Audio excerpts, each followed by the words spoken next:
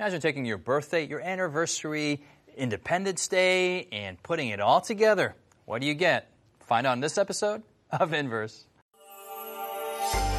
Coming to you from Silver Spring, Maryland, welcome to Inverse, a Bible-based conversation on life principles, contemporary issues, and thought-provoking perspectives. Now here's your host, Justin Kim, with Inverse. Hey, welcome to Inverse. We want to welcome all you guys who are watching in your homes, on your phones, and maybe in your local churches. And you are with us every Sabbath, every week on Inverse. We're so happy that you decided to join us again. And we have my friends here, and we're talking about social justice. We're talking about community service. We're talking about mercy. We're talking about a lot of themes we find in the entire book of the Bible. So today, we're going to go to Exodus chapter 16, verse 16 through 18. And before we always read the Bible, we're going to have a word of prayer. So, Sebastien, welcome, Sebastien. Thank you. Glad you're here with us. Likewise. Pray for us, asking for the Lord's blessing. Sure, let's pray. Father in heaven, Lord, we thank you so much for the gift of life. Thank you for the privilege that we have to study your word. And Father, we thank you for rest. And we pray that as we explore this episode, Lord, that we may rest better, and that we may enter into your rest, is our prayer in Christ's name. Amen. Amen. Thank you. If you have your Bible, let's go to Exodus chapter 16, verse 16 and through 18. And Callie, can you read it for us? Yes. This is the thing which the Lord has commanded. Let every man gather it according to each one's need, 1 omer for each person, according to the number of persons. Let every man take for those who are in his tent.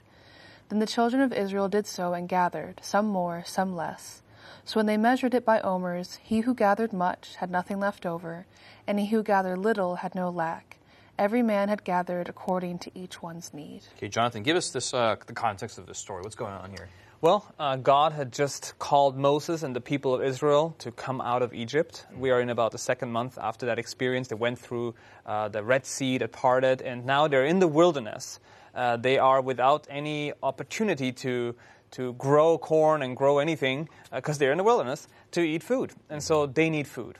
And God recognizes that need, and He provides the miracle of manna. He rains this food from heaven down on them, and every morning there was just enough for everyone to have enough to eat. And so But on the sixth day, yes, God would actually give a double portion so that people can have enough for the Sabbath day, so they don't have to go out on the Sabbath morning and get food. They will have enough on Friday night.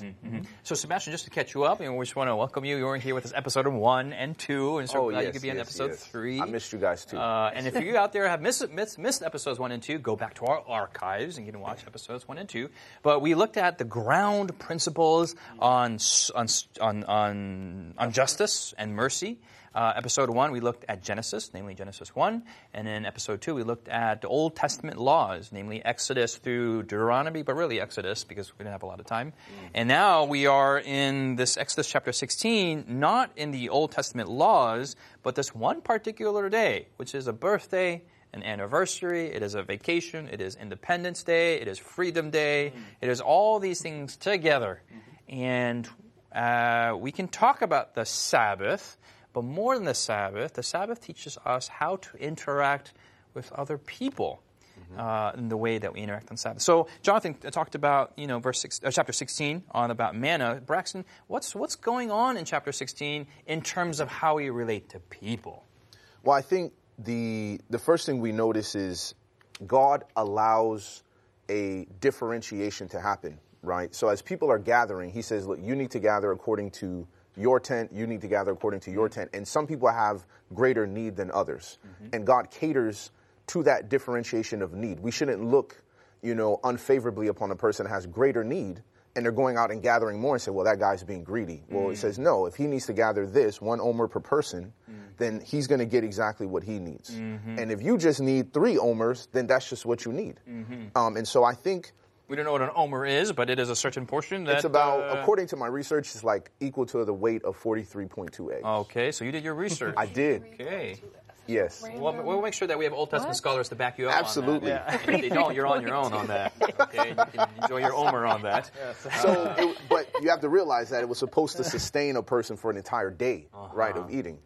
So, but I see that with that interaction, you have gathering the bread, and then with the Sabbath, you have them coming together for worship, that this work was not supposed to, in gathering the manna, was not supposed to interfere with their spiritual time together.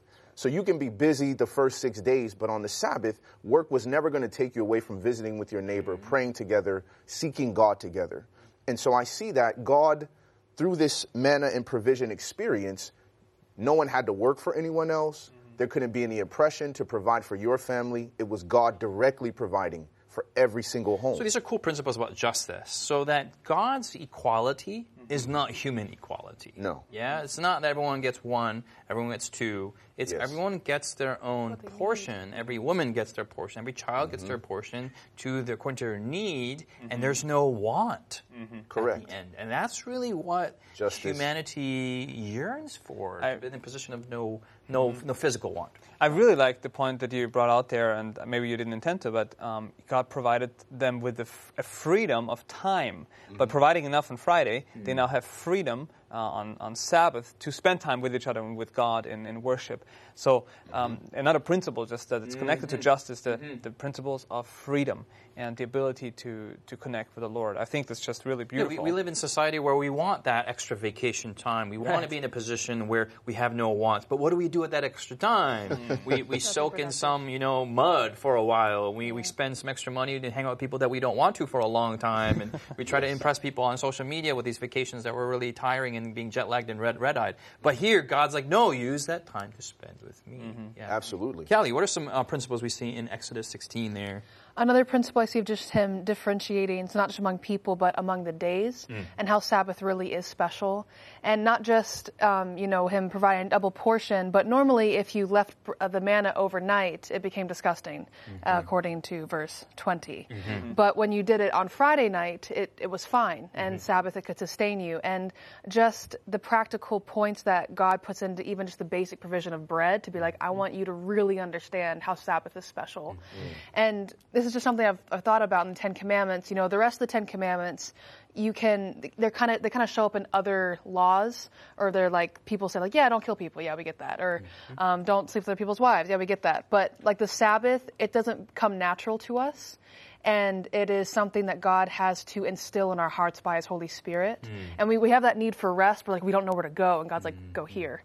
And so I appreciate how God doesn't just say like, yeah, rest and figure out what that means, but He instills it even His provision for us. It's not a logical moral conclusion. It's not something that some tribe in the middle of nowhere like, the seventh-day Sabbath. We must prepare for it. Correct. It's not a philosophical, humanistic tendency. And I think that's why, sometimes we think that means like, well, the Sabbath isn't as important because other ones we kind of see more implications, but that makes it more important because that exemplifies our obedience for God more because it doesn't appeal to us naturally. And in the last day context, it's a sign for God. Exactly. Okay, we're jumping the gun here. So Sebastien, what did John? It was also interesting for me that manna doesn't fall for anyone on Sabbath, right? It didn't matter if you were rich, if you were powerful, if you were Moses, or you were the lowliest Israelite.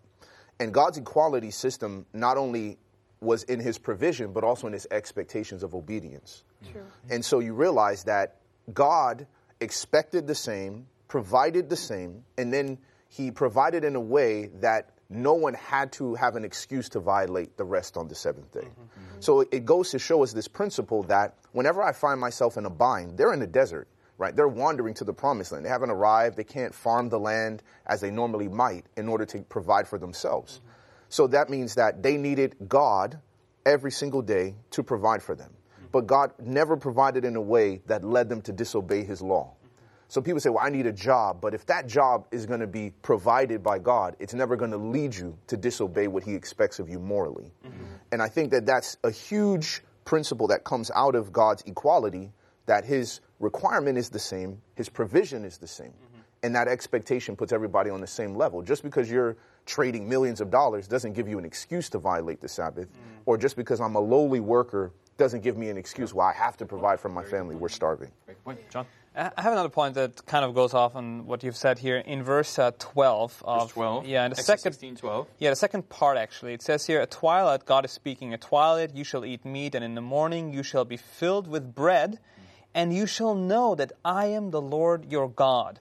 And so God makes the promise here, He will provide. We already heard, He provides enough for each household. Each household has different needs. So there is enough for everyone, but that doesn't mean that you get, 10 omers and I get 10 omers. You might just need 5, and I might need 20. But it is enough for everyone. So there is equality in the sense of that everyone will be filled, okay? But it doesn't mean that you need the exact same amounts. And the promise is that by experiencing that fulfillment, physical fulfillment, you will know that He is the Lord. And that will lead the people of Israel, and hopefully us as well, as we glean from this, to understand that God wants to fill you spiritually as well. And I think that is deeply rooted in the Sabbath as well, because in the Sabbath, God is giving Himself to us in that space and time. It's just, I just thought it was profound too. That's beautiful. Yeah, physical leads to the spiritual, and God fulfills us and provides enough for everyone's needs, whether physical or spiritual. Let's go to the actual Sabbath commandment found in Exodus chapter 20, verse 8 through 11. And Callie, when you get there, can you read that for us? Now, there are 2 times where the Ten Commandments are mentioned, and we're going to compare those 2 here. But 8 through 11 of chapter 20 of Exodus. All right. Remember the Sabbath day to keep it holy. 6 days you shall labor and do all your work, but the 7th day is the Sabbath of the Lord your God. In it you shall do no work, you, nor your son, nor your daughter, nor your male servant, nor your female servant, nor your cattle, nor your stranger who is within your gates. For in 6 days the Lord made the heavens and the earth, the sea, and all that is in them, and rested the 7th day. Therefore the Lord blessed the Sabbath day and hallowed it. Jonathan, can you give some insights? Before we're going to get into the actual Sabbath commandment, but there's a difference between Exodus 20 and I think the other one is Deuteronomy 5. 5, yeah, 5. Thank you. What is the difference, and why is it mentioned twice? Yeah. So in Deuteronomy chapter 5, this is 40 years later. Okay, Moses is reiterating the law and making it clear to the people of Israel what God's requirements are. So in one sense, it's a reminder. Yeah, here's the reminder of the Sabbath is rooted in creation, God being a creator and the sustainer of life. And then in Deuteronomy chapter 5, the reason given for Sabbath observance is actually that they were slaves in Egypt and God saved them. So we have the element of redemption, salvation. So recognizing that God is my creator and recognizing that He's my Savior both connect in the Sabbath commandment. And so they don't go against each other, they support each other. And it's just a beautiful thing because salvation is really just recreation. And so those don't go against, they come together in the Sabbath. Yeah, when we come back from the break, we're going to look at how the Sabbath commandment affects animals, affects people from all different walks of life, and it's a very profound component of the Ten Commandments. So stay tuned. Has Inverse been a blessing to you? Do you have questions, comments, or feedback you'd like to leave us? Find us on social media by searching Inverse Bible on Facebook, Twitter, Instagram, or YouTube. While there, join us, like us, heart us, thumbs up us. Our handle again is Inverse Bible, no spaces. Now, back to the discussion. Jonathan just shared the 2 places where the Ten Commandments are mentioned in the Old Testament, and the preambles for both are a little bit different. One emphasizes the creation power, creative power of God, and the other, the redemptive power of God. And the cool thing is that we are God's twice over. God not only created us, He redeemed us. So He has a kind of a double claim. That's exactly the word I was looking for. A double claim on You're it. welcome. You're writing that down in your That'll be journal. $9.99. Amen. So we actually read the 4th commandment there, and there's some components in there that I just find to be very fascinating. I love when I go to many African-American churches where on Sabbath morning they do recite the 4th commandment. Yes. I think it's a cool cool thing that they do. But it's kind of funny sometimes where they talk about all the different animals that have to keep the Sabbath, and the manservant and the maidservant, and it's a list. Yes. And in some ways it's kind of like, you got to go through the list. But in other ways, God is really delineating the details of this. Give us some insights on that. Sebastien, what's going on in that? Well, I think the first thing is God is addressing this component of his law across all socioeconomic levels, right? The fact that he as a creator gives us the example that I rested, therefore you should rest. And that rest that he enjoyed, he extended to everything under his command, everything that was subservient to him. And so in each version, right, in Deuteronomy and in Exodus, God's the one who says, you do this because I left an example. In creation I rested, you enter. And here in redemption, remember, you were a slave, so give your servants rest as well, and give them a day to be free. And I think that's just very profound that God has a commandment in his law that almost anticipated there would be a stratosphere, a socioeconomic status within society, even within his own people, but that eventually would embrace the world in which everyone's equal on this day. You may be different on Friday, but on this day, he's free, right? He's not your servant. That animal's not your beast of burden. This is not your maidservant. She's free because there is a claim that God owned every single person at every single economic level. I don't know if she's free. This isn't a Jubilee thing going on. Well, she'll be back to work on Sunday, but I think more that these are the individuals that need rest the most. So you have servants, and they're working 24/7. You have cattle, which is a beast of burden. You have a stranger within your gates that has no home, that has no place of rest. Right. And so the commandment is it's mandating justice for these special groups of people. Also, Callie and then Jonathan. Also, you just can't push off your work to someone else. Like, I'm not working, so I'll get my maidservant to do it, and I'm not actually doing it. But it's like, no, even them, the people who work for you all the time, even they need to rest. Yeah. I mean, that's actually, when Jesus was around, he, within the Jewish society, the understanding, they had lost sight of the understanding of the Sabbath commandment, the true meaning. Yes. They thought as long as we Jews don't work, it's fine. So they were okay with heathens to do the work for them on the Sabbath. still are. Still are. And this is not what God had intended. And the other thing that I want to bring out here is, we talked about it in episode 1, how God has given us dominion over the earth. We are the image of God. We have dominion, meaning we are to serve the world, and everyone is underneath us is maybe the wrong word, but everyone who we are responsible to, which are the beasts and all of creation, and the people in our sphere of influence. And so God is just describing here everyone in our sphere of influence. We have, stewardship responsibilities towards them as well. And so I think that the connection to creation is right there in many ways, as we can see. Let's transition to Leviticus 25. And I think Leviticus 25 is where Sebastien is talking about, is the Jubilee. It's not the seventh-day Sabbath, but the seventh year where servants do cease being servants. They are given ultimate freedom. And so the principle of Sebastien still stands, but I think it's just found in a different text. And so just kind of causing some calibration to occur here. So Leviticus chapter 25, verses 1 through 7. And Sebastien, can you read that for us? Absolutely. And the Lord spoke to Moses on Mount Sinai, saying, Speak to the children of Israel, and say to them, When you come into the land which I give you, then the land shall keep a Sabbath to the Lord. 6 years you shall sow your field, and 6 years you shall prune your vineyard, and gather its fruit. But in the 7th year there shall be a Sabbath of solemn rest for the land, a Sabbath to the Lord. You shall neither sow your field nor prune your vineyard.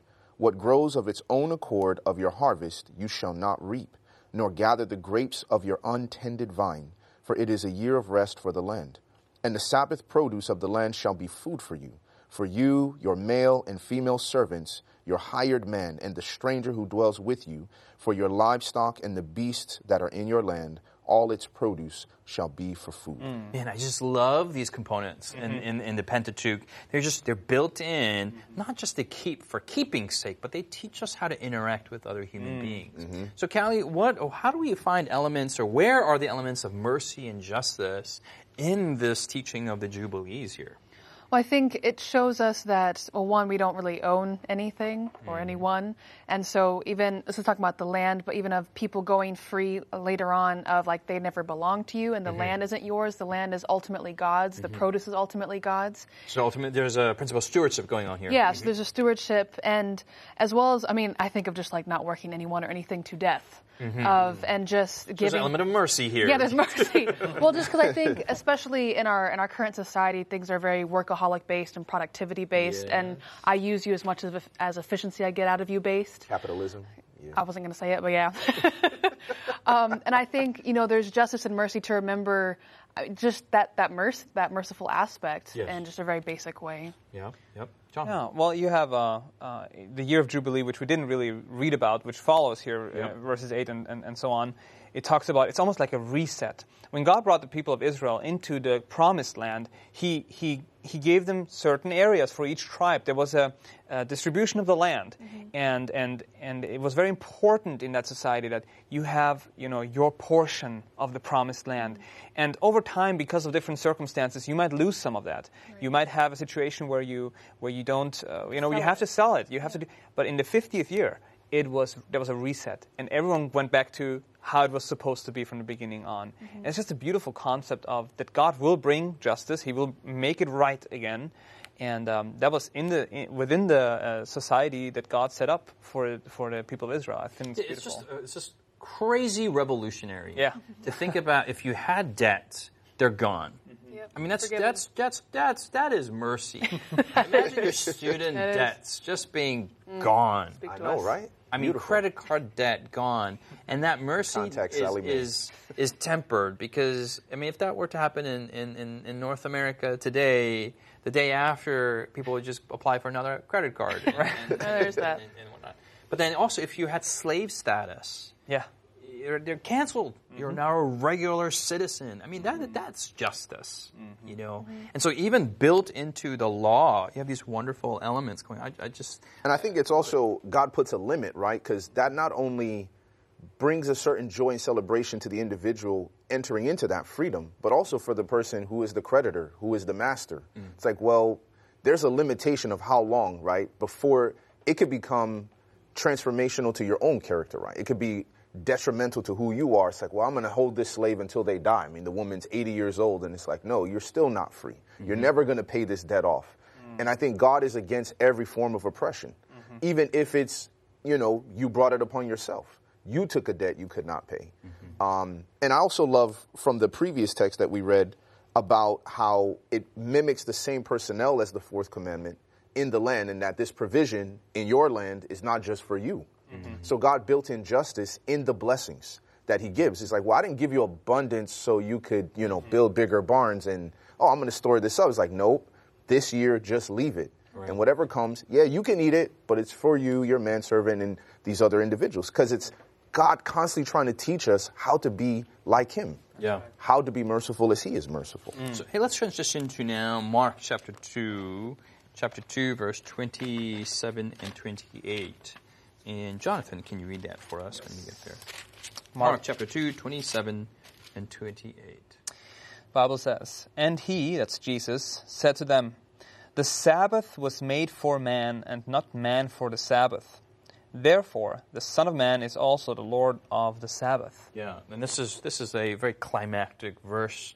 You see miracles happening in chapter 1, miracles happening in chapter 3, and right between, Jesus just happens to say, "Hey, I am the man of all this." The man. So explain that. Let's tease that out. Like, what does it mean that Jesus is the Lord of the Sabbath? We talked about the freedom and the justice and the mercy that Sabbath brings. We talked about the equality that Sabbath embodies. We looked at, the redemption, the creation ability. I mean, bring that all together, John. Well, there is, if you read the Gospels, you will see that Jesus is often on purpose doing work or miracles, healings on the Sabbath.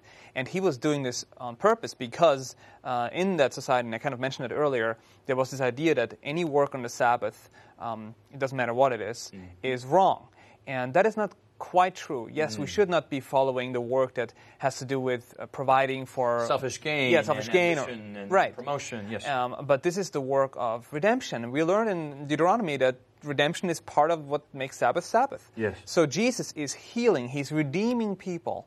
And he's doing this publicly so that the people can see the true beauty and meaning of the Sabbath. And here he was, here and in other places, the Pharisees and the scribes, they were saying, Jesus, you are breaking the Sabbath. You know, they had added all these other laws about the Sabbath. And you are breaking all this, and you are, wicked and a blasphemer and all these things.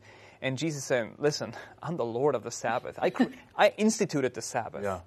I know what I'm doing. I gotta jump on this comment. With each miracle that he's doing, he's almost, equalizing them and restoring their humanity. It's not only a physical healing, he's showing them mercy, but he's bringing them justice to their life. Right. He's redeeming them, creating all the things that we're talking about to every human being, and he's doing it as work. Yeah. And then here the Pharisees are coming in like, you're working.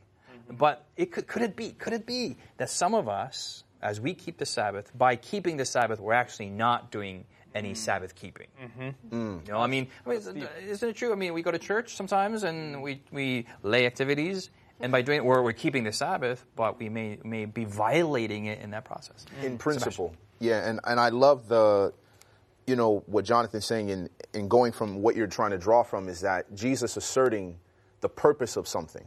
Like, it reminds me of, some podcasts I listen to, and there's this one that someone recommended to me, How I Built This.